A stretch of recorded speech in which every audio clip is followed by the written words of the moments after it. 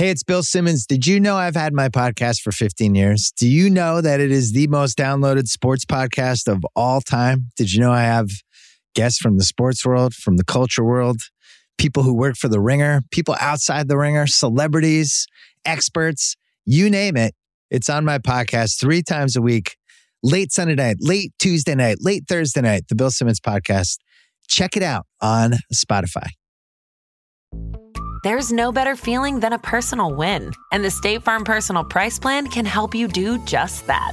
Talk to a State Farm agent today to learn how you can bundle and save with the Personal Price Plan. Like a good neighbor, State Farm is there. Prices are based on rating plans that vary by state. Coverage options are selected by the customer. Availability, amount of discounts and savings, and eligibility vary by state. When you need mealtime inspiration, it's worth shopping Kroger, where you'll find over 30,000 mouth-watering choices that excite your inner foodie. And no matter what tasty choice you make, you'll enjoy our everyday low prices, plus extra ways to save, like digital coupons worth over $600 each week. You can also save up to $1 off per gallon at the pump with fuel points. More savings and more inspiring flavors make shopping Kroger worth it every time. Kroger, fresh for everyone. Fuel restrictions apply.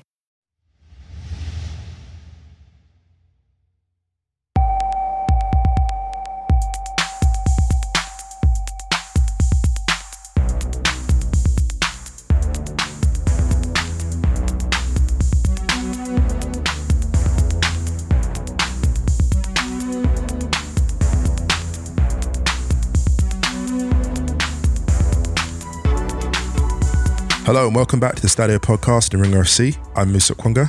I'm Ryan Hunt. Ryan, how are you doing? I'm right, thanks, man. How are you? I am very well, thank you. Very well indeed. Back in Berlin, firing on all cylinders. Yes, my wardrobe is intact. It's immaculate. Got the blue shorts. Wow. Doing the Lord's work. Yeah, exactly. With a roll neck? Short season. No, not at all. Listen, I can tell you multitudes. There's other things going on. Should we do some admin? Let's do some admin. We hope everyone's staying safe and well. Also, it's summer. The temperatures are rising. They are indeed. Might be worth staying hydrated. There he is. Just in case. Case. This is our last week before our little summer break on Ringer FC. So today we're going to do a bit on the World Cup qualifiers because Wales made it through. So we'll talk about that a little bit. And we're going to do some what ifs today. Other than that, Stadio Actuals plays on Spotify. If you want to search for all the music we play out on each episode. Is there any other admin? Oh, I've got a piece going up on The Ringer I wrote about. Yeah, it just filed it actually about Wales-Ukraine and what that means for both nations on and off the field. Nice. What it means for Wales' legacy and Gareth Bale in particular. So yeah. Well, in that case, why don't we move on to Wales versus Ukraine now, and you can take the lead on this, Musa Okwonga, because Wales won, Ukraine 0, thanks to a Yarmolenko own goal from a Gareth Bale free kick. Secured World Cup qualification for Wales, their first in 64 years. 64. They didn't qualify for a single tournament until Euro 2016 in that period. And then they've gone to 3 of the last 4. It's extraordinary. It is extraordinary. And we touched on the Scotland-Ukraine game last week. And this was a very similar feeling fixture, I feel, because obviously Scotland hadn't been to a World Cup for a very long time. Wales hadn't been to a World Cup for an even longer time. But obviously with everything that's going on in Ukraine at the moment, like you said, we both said the other day, just like, it would have been great if they could have all gone. Yeah, exactly. But they can't. Yeah. They can't. But for the game itself, I mean, great game of football. It was an amazing game of football. And Ukraine was so unlucky, I thought. They were. And this is the thing. So this game, the XG was like 0.6 something, 0.63 for Wales and like almost 2 for Ukraine. So Ukraine really piled on. But here's the thing about Wales. Wales attacked with real intelligence when they had the opportunity to do so. And I would say credit to both teams simply because when Ukraine were chasing this game, they never really looked panicked. Like the way they constructed attacks until the very end was always so thoughtful. And I thought Zinchenko in particular, well, many people would have said that, but Zinchenko in particular was exceptional. Like Zinchenko playing inside is such a joy to watch that I look at him and think, yeah, this man would be starting in central midfields for for most teams. There was a thing I was reading about Kyle Walker. Kyle Walker said Zinchenko is one of the 3 most skillful players at Manchester City. Wow. He said there's a separate league where it's basically Riyad Mahrez, Bernardo Silva, and Zinchenko in terms of technical level. He said actually they're in a different level to Phil Foden, Kevin De Bruyne, and Jack Grealish, for example, which is wild to think. But technically, you can see that the way that he's playing in this game, there are so many passes where you're like, that is such a pet midfielder, where he's slightly out in the left wing and he plays the diagonal pass infield. It's not the obvious ball to play, where he flips the ball up, he chips the ball almost like Raul Gonzalez style into players. He pulls wide. I mean, just his control, his mastery of the number 8 position. It's sad to say, but Zinchenko may be one of the top 10 number 8s in Premier League football. The only problem is that 6 of them play ahead of him for Manchester City. Come to Arsenal. Well, it's so funny you said that, because I was going to mention that. I was going to say Zinchenko to Arsenal. The problem is, I don't know where you fit him. But then again, I'm like, actually, if Zinchenko's available, you just buy that guy. And it's so funny, you've kind of scuppered what I was going to say, because I was literally going to throw in a hot take of Zinchenko to Arsenal, because I looked at Arsenal's team and thought, this man would get regular football, and the level he would raise it would be astonishing. Like, he'd raise the quality of the midfield play by 20%. Like, and then also, Granit Xhaka becomes the second choice centre midfielder who can also fill in at left back. Yeah, exactly. But Zinchenko to Arsenal, I'm quite serious about that, actually. Well, there've been a little bit of, there have been a few rumblings. And it wouldn't be a signing that I think it would be a brilliant signing. I think it gives you left wing options for Martinelli, gives you left back, and it gives you like the 8 position. Yeah. He's extraordinary. So shout out to him, shout out to Malinowski as well. One regret, and I said this in the piece, was that I would have liked to see more shooting from distance from Malinowski. We didn't really see him unleash, and given that's the thing he can do, I didn't see enough of that from him. But that's a minor criticism. But back to Wales, credit to them, because Ben Davies was extraordinary in the centre of defence. Good. He was extraordinary. Yeah, right. Ben Davies was extraordinary. Like, we saw a couple of tackles, no disrespect to Joe Allen, we saw a couple of tackles which revealed the stress of the situation from Joe Allen. From Ben Davies, I did not see a single tackle where I felt like, this man is playing anything but a Premier League game of football. This was the remarkable thing. The lack of panic visible in the body language of players playing arguably the biggest game of their lives for a variety of reasons was extraordinary. I thought Dan James at times struggled, but when he was good, he was brilliant.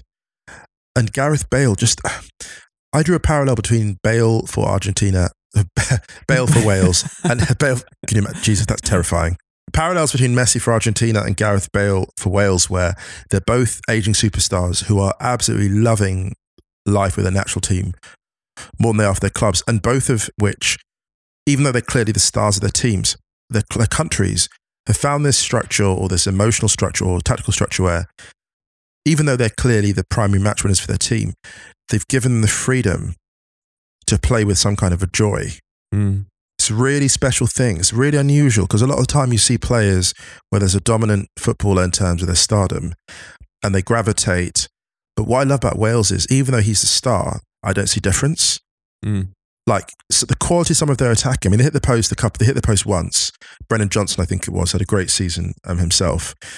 And I just love the way that Wales took responsibility throughout. And obviously, that's a good word, that, actually, because I was going to say, sorry to jump in, but go for it. That's the difference between Wales and a lot of other sides who have a talismanic world-class player in maybe, let's say, a side that doesn't have the rest of the tools to compete deep into an international tournament. For example, with Messi, even though Argentina had more pieces and better pieces for the rest of the squad, it felt like so much of the responsibility was on him, and it's never quite felt like that with Wales. And if it did, it was quite a long time ago. Yes, it's felt very much like a squad and a team, not just relying on one player to drag them through games. I mean, and I think Bale has dragged them through some fixtures for sure. But you look at the Euros, for example, like Ramsey was scoring goals. They were very much operating at more the sum of their parts, I think.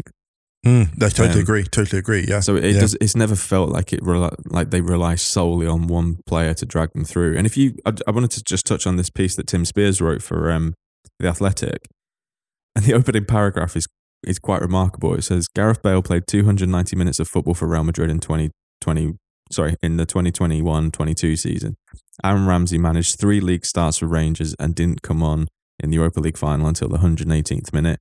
Wayne Hennessy couldn't get in Burnley's team and has played 7 league matches since the end of 2018. Joe Rodon played 22 minutes for Spurs from the start of February. Kiefer Moore featured 4 times for Bournemouth this calendar year. Robert Page was sacked by Northampton in 2017 and hadn't managed since. Wales, it shouldn't work, but it does. I was thinking about this morning, and there are arguably their 2 best players need new clubs. Yeah. And it's like, you got a World Cup coming up. What about the national team just signing into a contract, basically? Well, just take time off. Well, this is, I was thinking, Wales basically now are a bit like Greece, when Greece won in 2004, in terms of having players who are actually still playing at very good clubs and still training, may not be fully match fit, but they're still training and playing with very good footballers week in, week out, in training at least. So they will go under the radar. And their togetherness, I mean, I look at this and think, if these players need clubs, well, why do they actually need to play regular football at this point? Why not just get fully match fit, take the time off and really focus? Because, Ukraine, they've had their league suspended since I think February. They've been off for a while as well. But the quality of the football they produced, you wouldn't think it necessarily. You really wouldn't think it. So when you've got, in a unique case like this, with this Wales team, where they've got such a strong collective project and astonishing team spirit, I was thinking this actually, this is probably the best team that Ukraine could have lost to. If there's a team that's easiest to stomach losing to, it's great to lose it to a team to whom it means so much. It would have been much worse losing to if you'd lost to a team that was not mailing it in, but a team that had unbelievable resources. Yeah, for example, if someone like in Italy had got into the qualifying bit and we're just we're going to have to go the long way through, but it would have been a bit, I think it would have felt a little bit, I mean, it's tricky for Ukraine because they should have won the game. I think so, yeah, and they could have had a penalty actually. Yeah, they could have had a penalty, but also there were a couple of chances that Yaremchuk had, which I think he could have done better with. There was the offside one, but if it had gone to VAR, he wouldn't have been offside, and I think he should have put that away. Yeah. Hennessy made a couple of unbelievable saves, admittedly, but there were also, I know the conditions were a little bit tricky, but there were a couple of times when Ukraine really could have done with better finishing. Yeah. But this is, again, we said the other day after the Scotland game that Wales possess such a different threat to Scotland.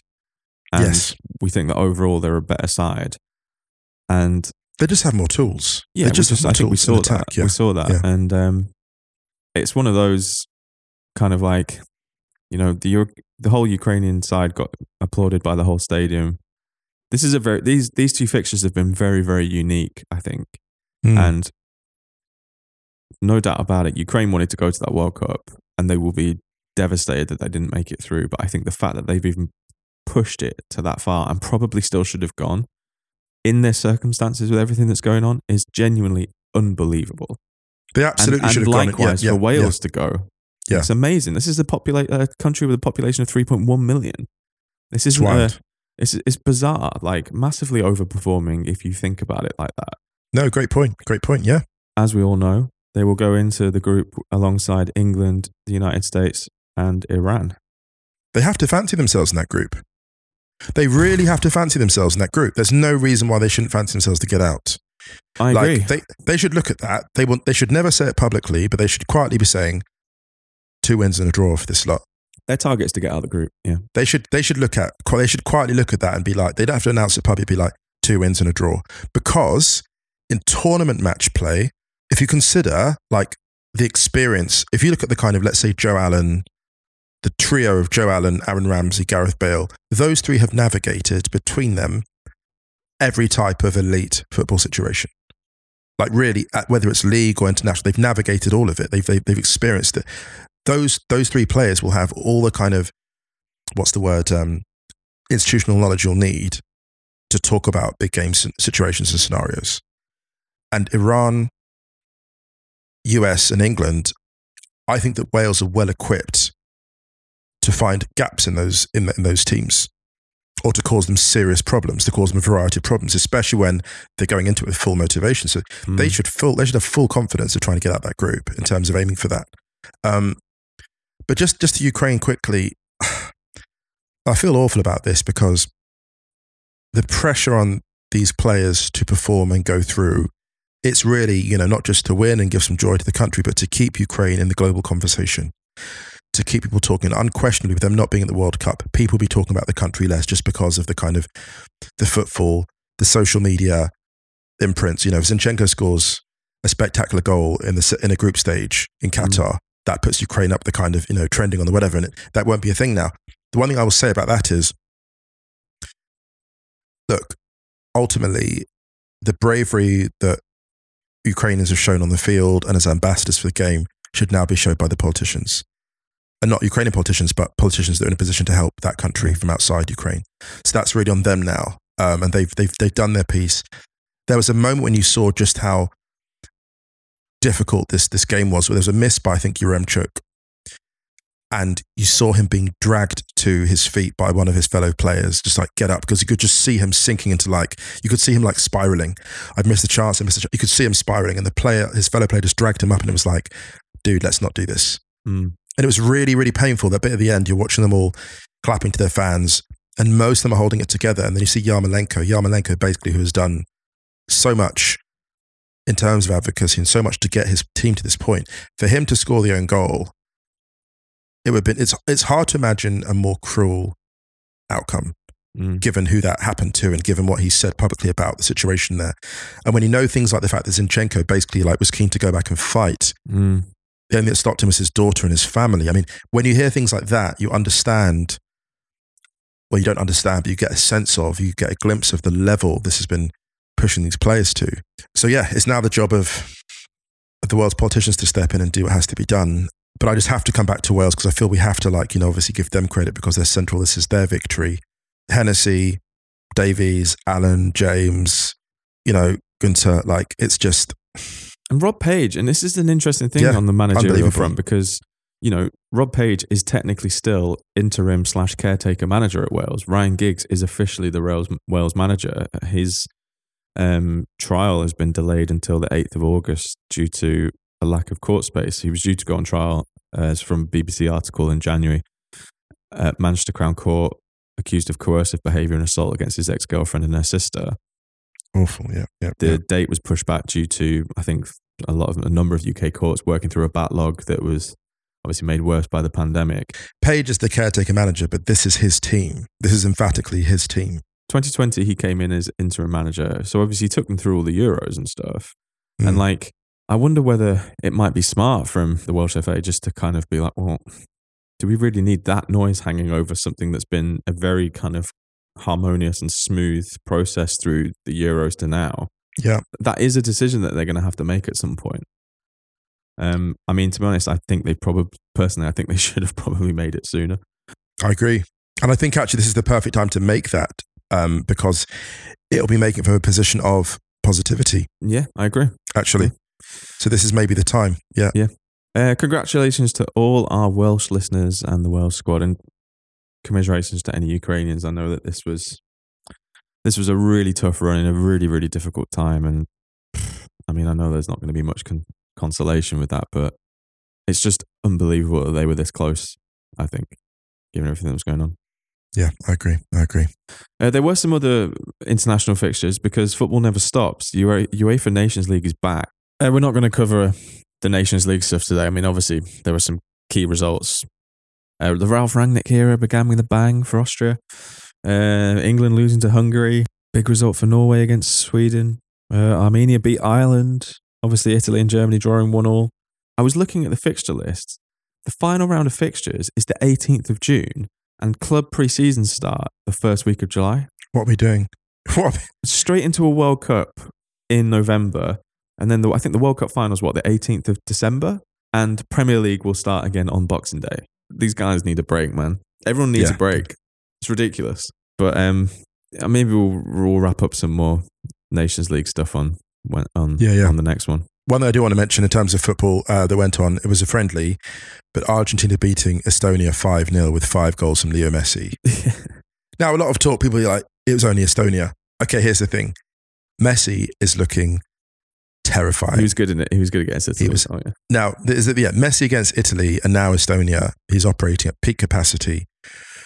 And it's really exciting. He talked a lot about COVID. He had the effect of COVID that it had on him in terms of his lungs, his breathing. It was really difficult for him. He was tough to run, and the heartbreak of leaving Barcelona. And he said, next year I'll be like back to my level. Well, yeah, I think that's it's safe to assume he will be. Yeah. Should we take a break then get into some what ifs? Let's do it. Another day is here, and you're ready for it. What to wear? Check. Breakfast, lunch, and dinner? Check. Planning for what's next and how to save for it? That's where Bank of America can help. For your financial to-dos, Bank of America has experts ready to help get you closer to your goals. Get started at one of our local financial centers or 24/7 in our mobile banking app. Find a location near you at bankofamerica.com/talktous. What would you like the power to do? Mobile banking requires downloading the app and is only available for select devices. Message and data rates may apply. Bank of America NA, member FDIC. All right, man. Let's do some what ifs. It's been a while. It has. It has been a while. Thanks to everyone who submitted what ifs. There were loads and loads and loads. Tried to get back to as many as possible. Some we'd already done. Apologies to any people who submitted Arsenal ones. I personally wanted to just swerve them. Swerve the ass. It's been a long old season. And I thought maybe we'd get into some non-Arsenal ones and non. To be honest, most of my comments ones. basically make this a default Arsenal what if podcast. Yeah, I know. I mean, one thing, no matter what if we get, one thing I know will happen. Does that mean Jose Mourinho ends up? Let's have this one first from Hamza Ali.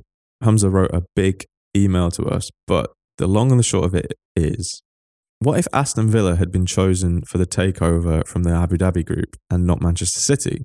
When Manchester City were taken over, Aston Villa were in the middle of 3 consecutive seasons finishing 6th in the Premier League. In 2 of those seasons, they pushed hard to finish in the top 4 until their campaigns were derailed in the last hurdles of the season. They had an impressive young squad with players like Gareth Barry, James Milner, Ashley Young, Stuart Downing, and players that were picked up by Manchester City and other top 4 teams. They also had well-respected and no-nonsense manager Martin O'Neill. My main points for the what if would consist of, would the success have just been a mirror of what happened at Manchester City over the years, or would it have been different? Hamza goes on to explain why they think it would have been different, and I'm guessing Hamza is a Villa fan. Yes. Because there's a little bit of shade thrown at some rival clubs. So in order to not offend any fans of rival clubs, I think we'll swerve some of it, but that's the main gist of it. So, yeah. Okay, so let's remind everyone, as Hamza said, Villa had finished 6th that season, and at the time were one of only 4 English clubs to have won the European Cup. Manchester United, Liverpool and Nottingham Forest being the other 3. Obviously, they're now one of 5, with Chelsea added to the list. My first reaction to this was that I don't think the takeover receives as much negativity from rival fans as Manchester City did. Because I feel yes, that's right. I agree. In English or British football culture, Aston Villa were seen as maybe a quote-unquote more historically successful football club. I think as well, you didn't have the direct opposition to Ferguson. Yeah. So you had that football empire and then the threat of the football empire right next door. Whereas with Aston Villa, it's like a different point of national gravity, like the Midlands. And then the thing about this is the reason why this would be, in financial terms, something interesting is what this does to Birmingham, what it does for Birmingham as a destination already, like, you know, the second city of the UK. But in terms of a kind of cultural hub, the amount of money that gets put into their area in terms of regeneration, because there's something about, there's an interesting thing. There's 2 things going on with Aston Villa. A takeover would both allow them to rebuild that footballing superpower, but also offering not a blank canvas, but yeah, maybe a canvas to do something different. And this whole concept of the, you know, England's second city, it would almost throw that into question, I think. This is the thing. I think that because you look at like Aston Villa's youth system, right, how well they develop, if you look what they've done without that huge injection of money, I think this change would have been seismic. I think actually it would be close to the kind of thing we're going to end up seeing at Newcastle. Like what we're seeing at Newcastle is pretty much what I think we would have seen at Villa. Like you would have had brilliant scouting. If you look at the kind of players Newcastle already been linked with, this is the frightening thing for their rivals. They aren't clowns. Like Newcastle aren't really spending. They're not going after like targets that I think are unwise. Like every major target Newcastle have gone after in recent months, I've looked at, it's been like, oh, actually that's smart. And I think Villa would have been absolutely the same. Absolutely the same. So in terms of what that means for Villa, okay, so first of all, I think that Villa, one of the clubs that really suffered from the ban of English clubs after Heysel. Because if you look what they were doing in the Premier League, well, the first division as it was then, and Europe, they had not just pedigree, but they were generally dangerous force. They were last league champions in 1981, and they went and won the European Cup the following year. I think that by now, Aston Villa they're a Champions League perennial. I think they're a Champions League perennial at this point. I think that if you look at what they've done without all that money and how well they've just been run in their support base and how smartly money has been spent. For example, I think that if Villa get taken over, I don't even know if you get that wild rush of early spending because you're not against a direct rival. Like one of the problems that Man City had was they were looking next door. They're both in Manchester and they were looking at Manchester United slightly covetously. When you come to Aston Villa, you don't have that same desperation. You see it with Newcastle. Like you don't have that desperation to be like, oh, we've got to be on top of the city. You're already kind of so well supported. Yeah, I mean, obviously, like Wolves and Birmingham City and West Brom have, there are a lot of big clubs in that city. But I Definitely think with Villa, but in terms of desperation to be seen on a global, yeah. I think it's tricky to say they are by far and away the biggest club because I think a lot of other clubs will push back on that. But I think if you look at But you know how like remember that time when we said that Everton were like historically a really really big football club, and a couple of people chimed back at us about that, being like, in what world are Everton a big football club? And it's like, well, obviously they are. Yeah, obviously they are. If you're looking at, for example, in 2008, only Everton, Arsenal, Liverpool and Manchester United had won more top flight league titles than Villa. Right.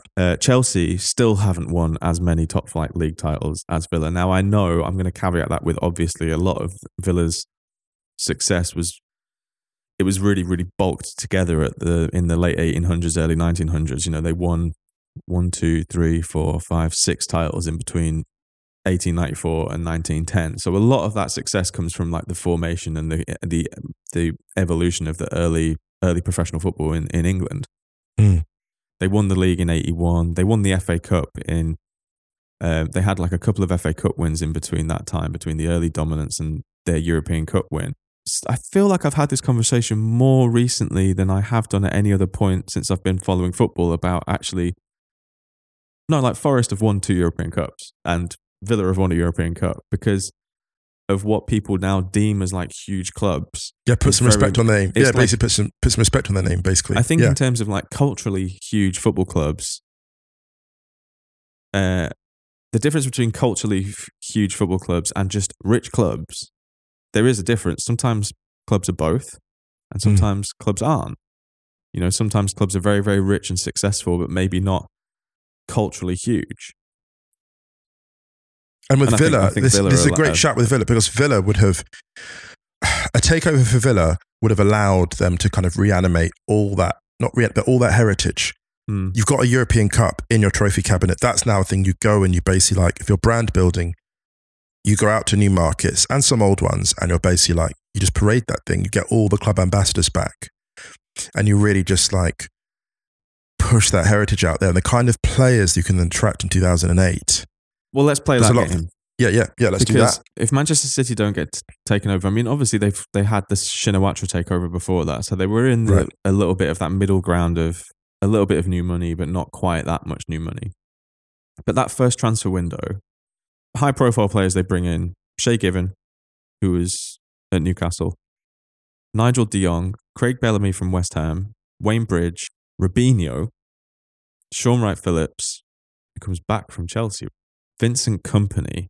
So you think you have a Premier League Hall of Famer in Vincent Kompany, imagine if he goes to Villa instead. Jesus. Look, obviously different scenarios shake out, but a Villa takeover is one of the few situations I look at and be like, I can see them achieving something quite similar and maybe even culturally more resonant, because the problem that Manchester City had, the problem Man City had was their success, and this is no disrespect to them, was slightly further away than Villa's was, right? It was not so fresh in the memory. Villa's European Cup success would not allow people to go, oh, you just brought yourself to places you've never been at before. So what that does culturally is it gives Villa, actually, weird enough, the kind of authenticity that Abu Dhabi, I think, we're kind of craving with this takeover. Because there's a thing that happens with Man City, right, where they win so much and they're so dominant. And this is where I think the key thing would be, I think actually, with the right team, if you put in the same kind of team that, let's say the same team you put in at City as Villa, I think actually Villa achieve astonishing things similar to Manchester City. I think they do that actually. I think the expertise is too good. But I think culturally what happens is interesting, because you look at Man City, right? One big problem they don't have is ex-pundits who won a ton of things. Villa have that. They've got a lot more people who've won stuff with Villa in and around the press, who would then be on the talk shows more regularly, building the kind of Villa brand.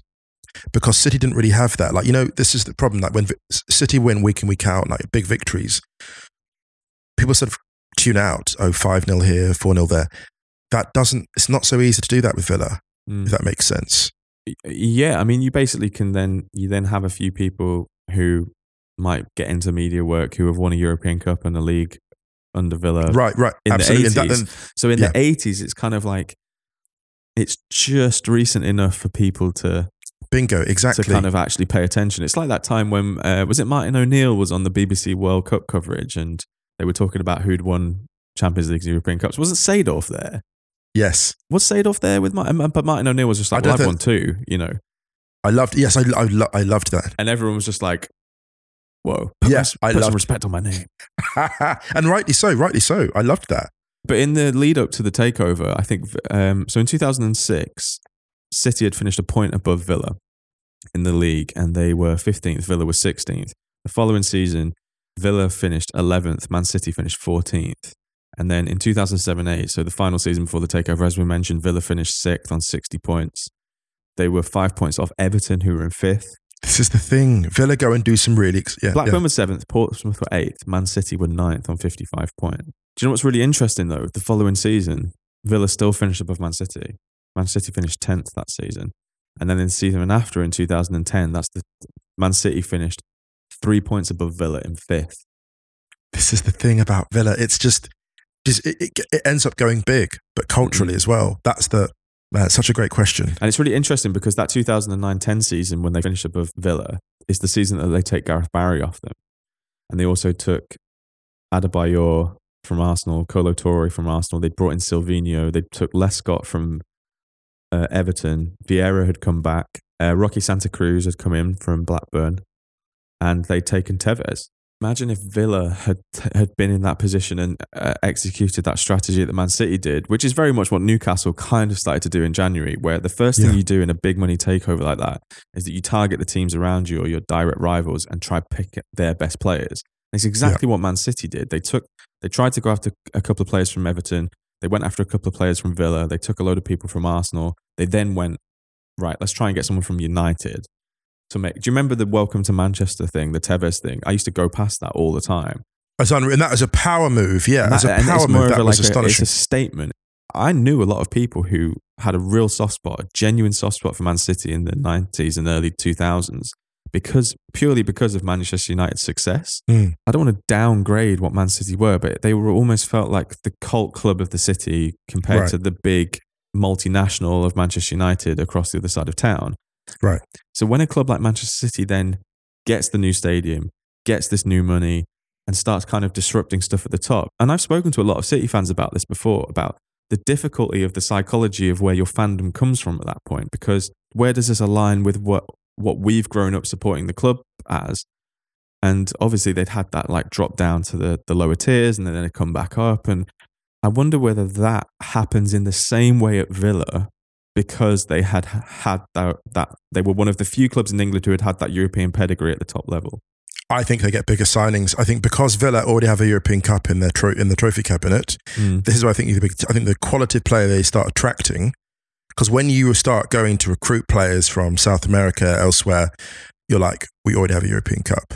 That's huge, because then effectively you're kind of like a Santos. You're like, oh, this is a historically great club. If you look how Milan were able to buy all those brilliant players from Brazil, even when Milan was struggling. That is the benefit of pedigree. So what happens, I think this affects Real Madrid, for example, and I'll tell you why. Because I think Aston Villa end up with either a Luka Modric or a Toni Kroos. I think that is the kind of player they end up with. I genuinely think, because there was some talk at the time about, I don't know if they went after a player like Modric, but if you think of the conversation that you enter with all that money and that place, you're then competing with Spurs for Modric when he leaves Zagreb. And that does that make sense? So I think there's a disruptive signing that we haven't anticipated here that happens. And I think it's one of those Madrid mainstays, whether it's like a Benzema or a Modric or a Kroos. And I think that, because the shift in the centre of gravity in European football. Yeah. Sorry, I just want to jump in here because Humza actually said in the email, are Villa therefore able to attract better players quicker? For example, yes, I think they are. Does Kaká go to Villa in 2009? At the time, he was heavily considering Man City, who were a few players away before deciding to move to Madrid instead. I think that's the kind of move that he makes. See, I don't think in 2009 that move happens right then. It's too early. I don't think Kaká ends up at Villa in 2009. A lot of the players that Man City sign, the marquee ones like Kompany and people like that, I think Villa have a really good shout of getting those players in 2008-9. I agree. I think Modric is a really interesting one, but also you've got to remember that Modric wasn't a superstar when he went to Spurs. He was a really, really amazing piece of scouting. So who in 2011-12, what does Villa's scouting system look like? Do Villa go after an Ozil instead of Real Madrid? Bingo. This is the thing, and the reason I mentioned Modric is because actually, if you look at the midfield configuration, you had Barry there for City, but actually, the different types of player, but Modric is someone that could move the ball on at a certain speed. And in terms of the profile, because Villa were close to success than City, I think, in terms of their off-field prestige and whatever, it means they start recruiting for a manager like Pep earlier. So it means that when Villa get taken over, they immediately start knocking on the doors of all the managers that are huge, right? Like Pep, like Jose. They immediately go after them. And people like one of those people, whether it's Jose, whether it's Klopp, they all get messages within a few months of the takeover. And of course, those managers all go, no, you're not doing anything yet. But they don't forget the approach. And the approach that's made is really respectful, because the approach they're making is, we want to restore this club to European greatness. We want to offer you a project. We're not a team that hasn't gone there before. We've been there. We want to return there. We believe that you're the final piece in that plan. If you make that pitch over the course of 5 years, one of those huge managers, I think, says yes. That's what's interesting to me. And so in terms of Villa's scouting, I think someone like a Benzema is quite interesting, because I think that's the kind of player. Like Modric, the thing about Modric is fascinating to me. Modric took a while, given what he's achieved now. He did take a little while to get going. And I don't mean the quality of his performances. He was always brilliant. I mean, Modric was underpaid for a long time. I think he signed a 6-year contract with Spurs for not the biggest amount, but I mean, he was underpaid for a long time. I looked at the figures he was being paid. And I think also as well, you start seeing them look at a team like Barcelona, and not trying to destabilize it, but looking at older players in Barcelona squads. I think what Villa start doing is Villa start targeting players who are getting a bit older, let's say a type of profile of player, like a Xavi Martinez type profile of player, an older player on the fringe of a squad who's got Champions League experience and going, we need European Cup pedigree in our squad. You've got 3 years after your career. We'll pay you really good money to have you kind of there with the youngsters. So I think the Villa supporting cast is really interesting in terms of recruits. I mean, you look at Real Madrid now getting a David Alaba, right? I think that's the type of signing that Villa make 3-4 years into a spending cycle. If you look at Manchester City, the quest has been for the European Cup, right? Right, yeah. Now, I know a lot of City fans prefer winning the league, because I remember them saying, we're not used to this. We're not used to actually being in for example, if someone had said 15 years ago to a Man City fan, in 2022, you would have just won your 4th or 5th titles, or 4th title in 5 years. I don't think a single Man City fan would have believed you, not one. Because of that, the league is still, I think, and I might be wrong, and it won't be the same for all fans, but I do think that for Manchester City fans, the league is still the priority. This quest of winning the first is quite a different pressure to almost like a quest to return to where we've been. Oh my goodness! I think Villa become like a Bayern Munich. So like, and I don't mean in terms of dominance. Do you know what I was going to say? I was going to say they would be like a Dortmund. Do you remember when Dortmund went for that run when they went to the Champions League final? Right. There was an amazing choreo that they had at the Westfalenstadion, which was basically the guy with a Dortmund top hat on and some binoculars, like searching for the lost cup, which is like the European Cup. You know what I mean? So it's like it's returning back because they'd won it in like the 90s, right? And I think it gives. I know we're kind of rambling and meandering a little bit here, but I just find it such an interesting point of what if, because the reason I say at Bayern, it's the wages though. Dortmund is trouble they have is the wages. Villa won't have that problem with that kind of money, and that's why I mentioned Bayern, because I think Villa will be better able to retain their elite talent. What Villa then does to the youth academies, like that down the line, Villa will love to be throwing money at like a Jude Bellingham, for example. And there'll be some, of course, like there'll be some awful cross-city transfer. Say Jude Bellingham. You can't say Jude Bellingham. No, but you know what happens. Birmingham City, great. You can't say that. No, what happens in the future is I can imagine it. Years in the future. Birmingham fans have been subjected to half an hour or so of us going on about Villa with money again, and now you throw out a Jude Bellingham at Villa. Fear not, don't worry. A bidding war happens because they go after Jude Bellingham years from now, and he says no because he loves Birmingham City so much, and the bidding war allows him to go somewhere and secure Birmingham's financial future. That's what I was going to say. So the bidding war becomes absolutely ridiculous because when a club gets money, we know they try and destabilise off the field as well, like other clubs. Chelsea were on that run and they went after Gerrard. The next thing they get is an email from Aston Villa. Oh, we hear there's a conversation to be had. They try every single door, and some of those doors unexpectedly open. How many times have we seen in football? This is the thing as well, that this is a what-if conversation, no, but one I want to talk about is specific transfers that aren't just financially seismic, but spiritually seismic in terms of they make you believe that new things are possible. When a certain player goes to a certain club, you're like, oh my goodness. Like when Sergio Aguero went to Manchester City, we all knew that was going to change everything. His debut, it was just like, all right, yeah, that's it. We all knew. Before that, it had always been a little bit of a kind of like, these guys aren't serious. Actually. Right, but and I think that's the kind of signing. I think Villa make more signings like that more quickly. Yeah, I agree actually, because they also have a better foundation to build on purely from squad size, league position, or squad depth, size, and squad quality. They're building off a more substantial and solid foundation than Man City were, and I don't think that's not throwing any shade or being disrespectful. I don't think Manchester City. I mean, literally, if you look at the league tables for those years, it suggests that. Yeah. They can lean in on that kind of like historic success a little bit. They've been to the very top, one of the few English sides who had ever won a European Cup. And I feel that they have more of the romantic success, let's say. Yes. To attract people to that history and maybe build a little bit quicker than Man City did. And I think they maintain it. I think now, if Villa are taken over in the same way that Manchester City were, and everything kind of, all the same tools are put in place, and I don't know. I don't know if they get Pep, because I feel like so much of getting Pep to Manchester City was because of the personnel that arrived at Manchester City, and it became their mission to build essentially like a Pep lab that he can just come and sit in, and it's his thing forever. I don't know if Villa do the same thing.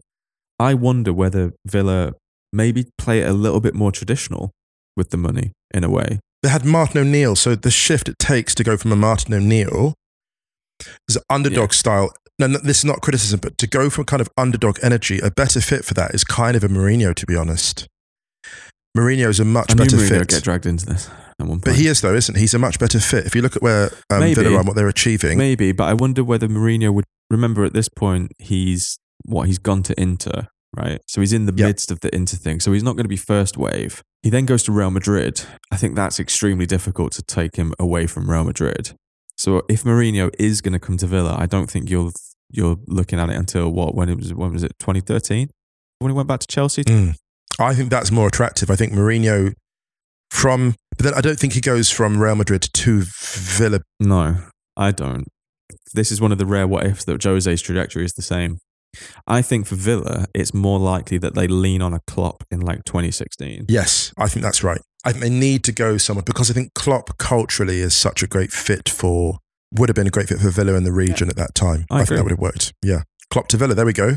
We somehow managed to do a what if that could potentially piss off fans of numerous West Midlands clubs and Manchester clubs and Liverpool clubs. Wow, that's not bad. It's a good job we got a summer break coming up because. But also, actually, do you know what? I feel like, for example, Villa now are still solidly pushing for top 4 if that takeover happens. I'm not sure. I'm not entirely sure if they do the 4 and 5 years like Man City do. Maybe they're not as desperate to get there. Maybe the thing about the City thing is there's an element of the desperation of we have to build. The money that was spent on City as if City didn't already have an existing football heritage. Does that make sense? Yeah. That maybe is the difference, the urgency of the expenditure. And maybe that's different. A restoration project.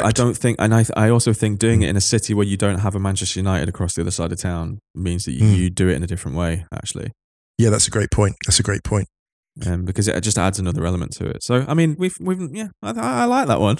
That's a great question. That's got me dreaming and thinking and all the rest of it. Yeah, love that. Let's take a quick break and then we'll do another one quickly before we get out of it. Let's do it. Want to be more active this summer? Sierra helps you save on everything from swimsuits to stand-up paddleboards, tennis rackets to fishing tackle. And if that doesn't float your boat, we also have pool floats. Sierra, let's get moving. To your local store, like now. Go! I thought we'd do this one because it's kind of topical at the moment and it looks like it could happen. Who knows? I feel like we've done stuff relating to this, but just with different clubs a few times now. But anyway, let's have this one. Ahmed Youssef, what if Paul Pogba signs for Real Madrid instead of Manchester United in 2016? Oh, wow. Goodness. Well, for a start, he's a lot happier. Zidane knows exactly what to do with him is what happens. I don't think Madrid win as many Champions Leagues simply because that configuration of Kroos, Modric, Casemiro is impregnable. That makes them less solid in midfield. And I have to respect Real Madrid for this, the winning ethic. I don't think they're more successful, Madrid, but I think that Pogba is happier. And I think Zidane's happier because he gets to manage Pogba and because he doesn't know that he would have won 3 in a row otherwise. I think that the atmosphere at Madrid is just a more pleasant environment, I think, but they win less, which is a weird thing to say. Where does Pogba play is the question. I agree. Because where does Pogba play? Because Casemiro, Kroos and Modric is absolutely the first choice midfield. How do you accommodate him? It's interesting, I think, and obviously the way that Pogba's career has turned out, we know that Zidane really wanted to work with Pogba, so he had a plan for him, right? So Zidane had a plan. He looked at those 3 midfielders he had, but he still thought, I can do more here. So I think that Kroos is the one. If anyone gives way, I think it's Kroos. I think those two tend to alternate more. Modric, Casemiro and one other, I think. But I think what you also do with Pogba is you start pushing him further forward. So you have him, I think, in a kind of 4-3-1-2. And that's where he's dangerous. Because if Pogba plays in a 4-3-1-2, it allows Madrid to play as a possession-based team or a counter team. I think what Pogba ends up doing is a kind of, and this is no disrespect to Isco, but remember Isco had that incredible 2017 season? I think Pogba ends up occupying a space like that, and I think he ends up being the playmaker that Zidane fully trusts because Zidane doesn't trust 10s. So he signs in 2016, so Real Madrid have already won that Champions League. Right, so 16-17 is a season that they get the double, joins, I think. I think that Pogba basically becomes the player that Odegaard and Isco threatened to be. I think he gets that pride of place because Zidane trusts him to do the running and the pressing. Because don't forget, 2015 Pogba in the Champions League, his pressing was outstanding. He did the work. So I think Real basically end up playing a 4-3-1-2 and he becomes that player. You have Pogba behind Bale, Benzema, or Bale, Ronaldo, whatever it is. I think one of those signings doesn't. Yeah, I think that. Yeah, 4-3-1-2. I mean, look at the Champions League final, right? For example, Morata, Bale, Asensio come off the bench for Kroos, Isco and Benzema. I think Pogba starts as a 10. The only reason I say that is because Zidane clearly had a plan for him and went after him. And I think he was meant to be the 10 that Zidane was like, I trust you to do the job. I don't trust Odegaard. I don't trust Rodriguez. If you think about it, look, what do they all want? A hard-running player. And Pogba, actually, if you put him at a 10 in front of that midfield, it's kind of the Juventus-type configuration. Defensively, it's still quite good because we've got Casemiro and Modric, who are excellent defensively. And Pogba in a midfield 4 can press from the front. Benzema definitely can. Obviously, Ronaldo's the main man and the goal scorer. It's less exciting, it's less compelling, but it has that fluidity as well. And don't forget, Pogba can also pull wide. With Pogba there, they resemble more closely a Juventus team. Yeah. A hybrid of late 90s, well, early 2000s Juventus. Also Nedved, this kind of propulsive 10, an all-action 10. It's Pogba unleashed in a small space where he has to press now and again. When he looks behind him, you can see possession and defensive strength. I think that's the true level. You know, with a player like that there, it might affect, weirdly enough, France's prospects at the World Cup 2018 because Pogba's not used to playing that role with Kante. Because to go from being an all-action 10 to a kind of 6 like he does with Deschamps is a big shift. Like, yeah, I think Pogba excels as a 10 for Real Madrid, actually. He may not be a nailed-on starter for Real Madrid if he goes there in 2016 because Zidane has just won the first one, right? Yeah.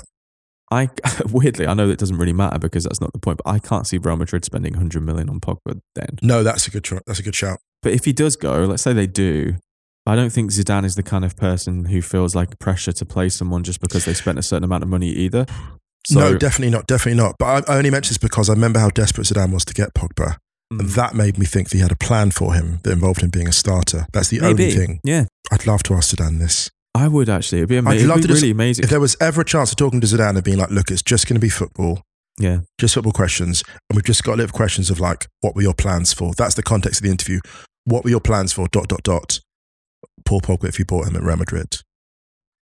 Like just literally questions of like scenarios of things where you wanted to do stuff but couldn't. What would you have done? And that's the question to ask so many managers. What would you have done if you could? There's moves you wanted to pull off. How tactically would you have set up if you'd be able to buy X, Y, Z? That is a question I'd be desperate to ask him because there's just so much stuff like that. Put it this way, I think Paul Pogba's stock is higher now. Yes. Because it wasn't like a homecoming for Paul Pogba. It would have just been another marquee signing for Real Madrid. And that I think that was looking back, actually, that's healthier. Yeah. I think for Pogba, it's healthier because he's not the main man. You're playing in a side with Cristiano Ronaldo in it. Like, you're not the main guy. Whereas at Manchester United, he was very much like, world record transfer at the time. Yeah. All of a sudden, he's like the marquee signing to take them. And remember, the timing that he goes to Manchester United, it's what, 4 years since the last title? Yeah. When was the title? No, 2013 was the final title. 13, yeah. Yeah, 13. so 3 years after the last title. Didn't Van Persie win it for United? Yeah, thanks. Fuck you. Whereas you go into, if for example, Manchester United had won the league and or the Champions League in 2016 when he rocks up, it's a different ball game. I actually don't think the pressure is as on Pogba. At Real Madrid, he goes into that squad as just being another guy and actually a very, very junior player, even for the money. It's exactly what he needed, isn't it? It is. Weirdly, actually. He walks into the dressing room at Madrid, whereas at Man U it might be like, oh yeah, the glory times are back again. You walk in at like Madrid and it's like, all right, you nod. All right, Tony. All right. Oh, you might get a high five. Oh yeah, welcome. Yeah, good luck. And some people don't even look up from their iPhones. Well, this is it. That's the difference. You go in there with having players like Jesse Lingard, Marcus Rashford, and these kind of players like looking up to you. Yeah. He then goes into that Real Madrid dressing room with no one looking up to him. He's looking up to other people. And I think for his development, that actually, at club level, it's that's really, much really better. good. And now if you think about it, and they've brought in Camavinga, you then have this change in dynamic where you have Pogba moving into more of a senior role within that midfield. I think he drops deeper at this point. Yes. Maybe you try him in a 3 with Camavinga and Casemiro as the pivot, or any one of those, that combination with Modric or without Modric, with Kroos, without Kroos. I think there are games that he maybe plays as almost like the deepest in that midfield and just sprays passes about.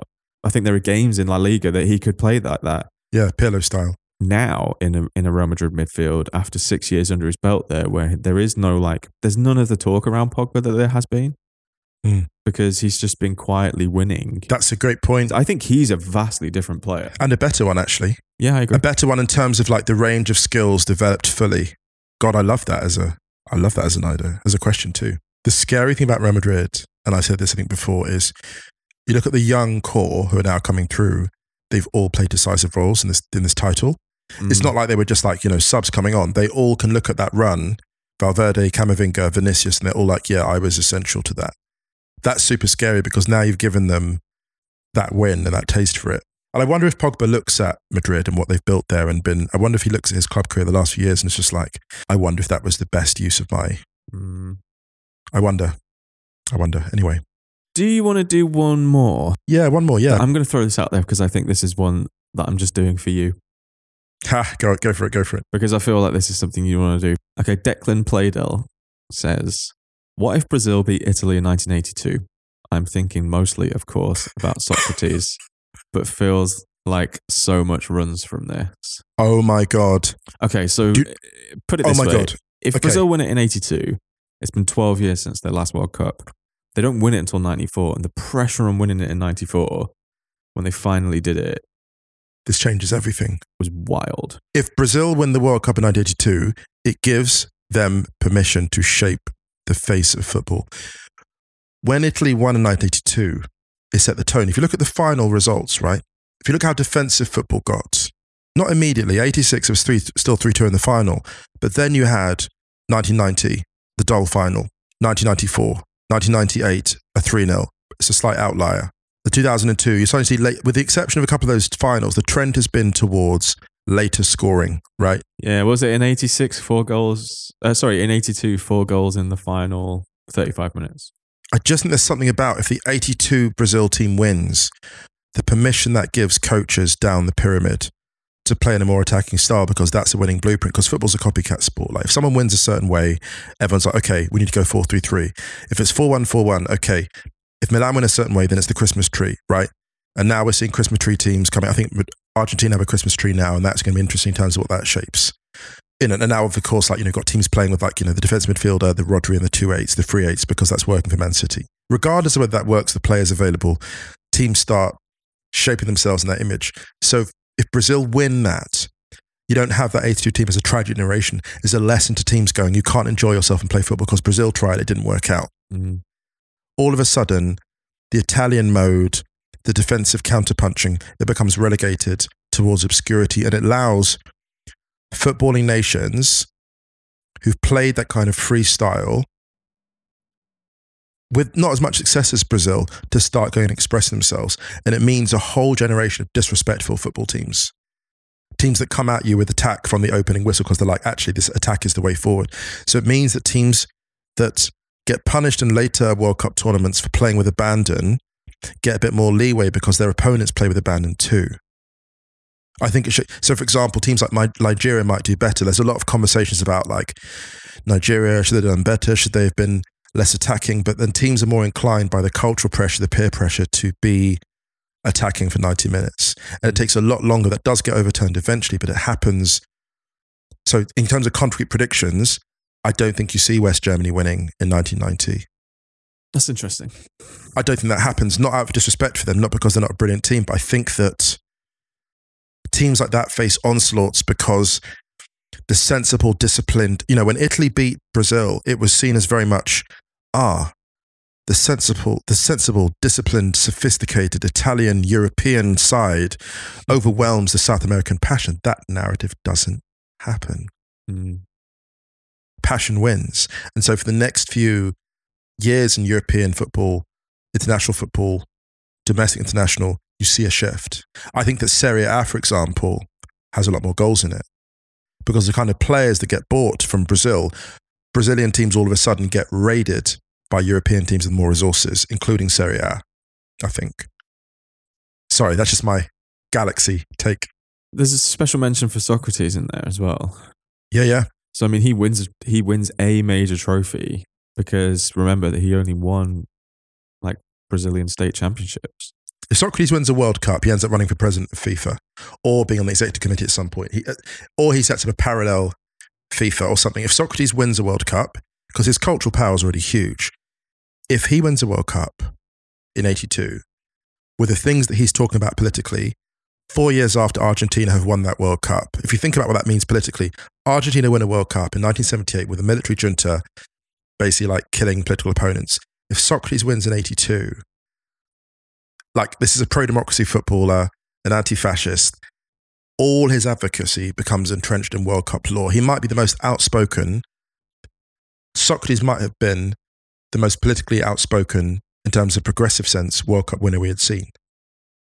Do you think he goes to Fiorentina in 82 instead of 84? I'm not sure that he does, because if you look at the kind of clubs that are after him at that point, it changes the entire conversation. Don't forget, Nelson Mandela's still in jail, right? This is years before Ruud Gullit wins World Player of the Year and dedicates it to Nelson Mandela. This is years before all of that, right? If you think of the political engagement that's waiting up the line for footballers who haven't had the benefit of Socrates' advocacy politically off the field, I think that reconfigures so much. It changes so many conversations because it emboldens people to say stuff, because Socrates is now saying the lesson is then you can play with passion and you can play with progressive political values and you can win the biggest tournament and come out and talk about it. Because that man talked about a lot. He said a lot. I just think that culturally it changes a huge amount. That's actually super exciting.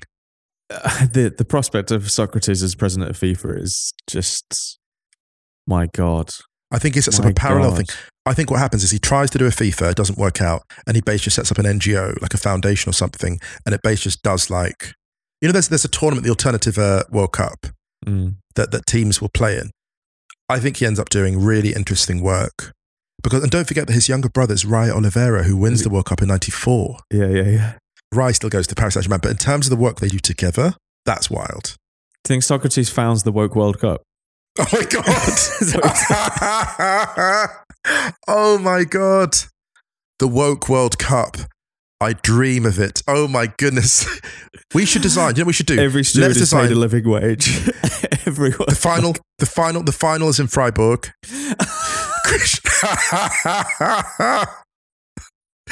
If there was a woke World Cup, what would the stadiums be? Who would the referees be? Where would it be hosted? How would it be funded? There's our next conceptual episode. We should do like commemorative tees, like an imaginary commemorative. You know, like the old 80s t-shirts and 70s t-shirts for World Cup. We'll do one, the woke World Cup. That's amazing. There you go. That's our next t-shirt drop. We should stop there. Do you know why? But only because all the great what ifs need to prompt another great what if. And I think that would be the best. There you go. The woke World Cup. Hey, for the actual good of the game. Fuck you, FIFA. Thanks to everyone who submitted what if. Sorry, we could only get to those few, but they were brilliant. All right, let's bounce. We hope everyone's staying safe and well and hydrated in the summer, in the European summer. We'll be back later in the week, and then we'll take a little summer break before the Women's Euros. Don't forget to check theringer.com/soccer for Moose's piece going up. Might be up by the time you listen to this. And also the Stadio Archers playlist on Spotify. Speaking of which, we're playing out on Marion Black, a beauty called Who Knows. Anything you want to add, Doc Wonga? Yeah, I loved that. Thank you so much. Thanks to everyone. Thanks all listeners. That's such a joy. Such a joy. I know. All right then, everyone. We'll see you later in the week. Until then, much love. See you then. Who knows what tomorrow will bring? Maybe sunshine and maybe rain. But as for me, I'll wait and see. And maybe it'll bring my love to me. Who knows? Who knows? Who knows any better than I? That is she who's keeping me alive.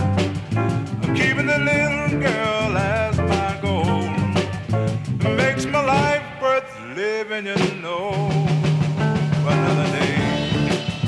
Another day, just another day.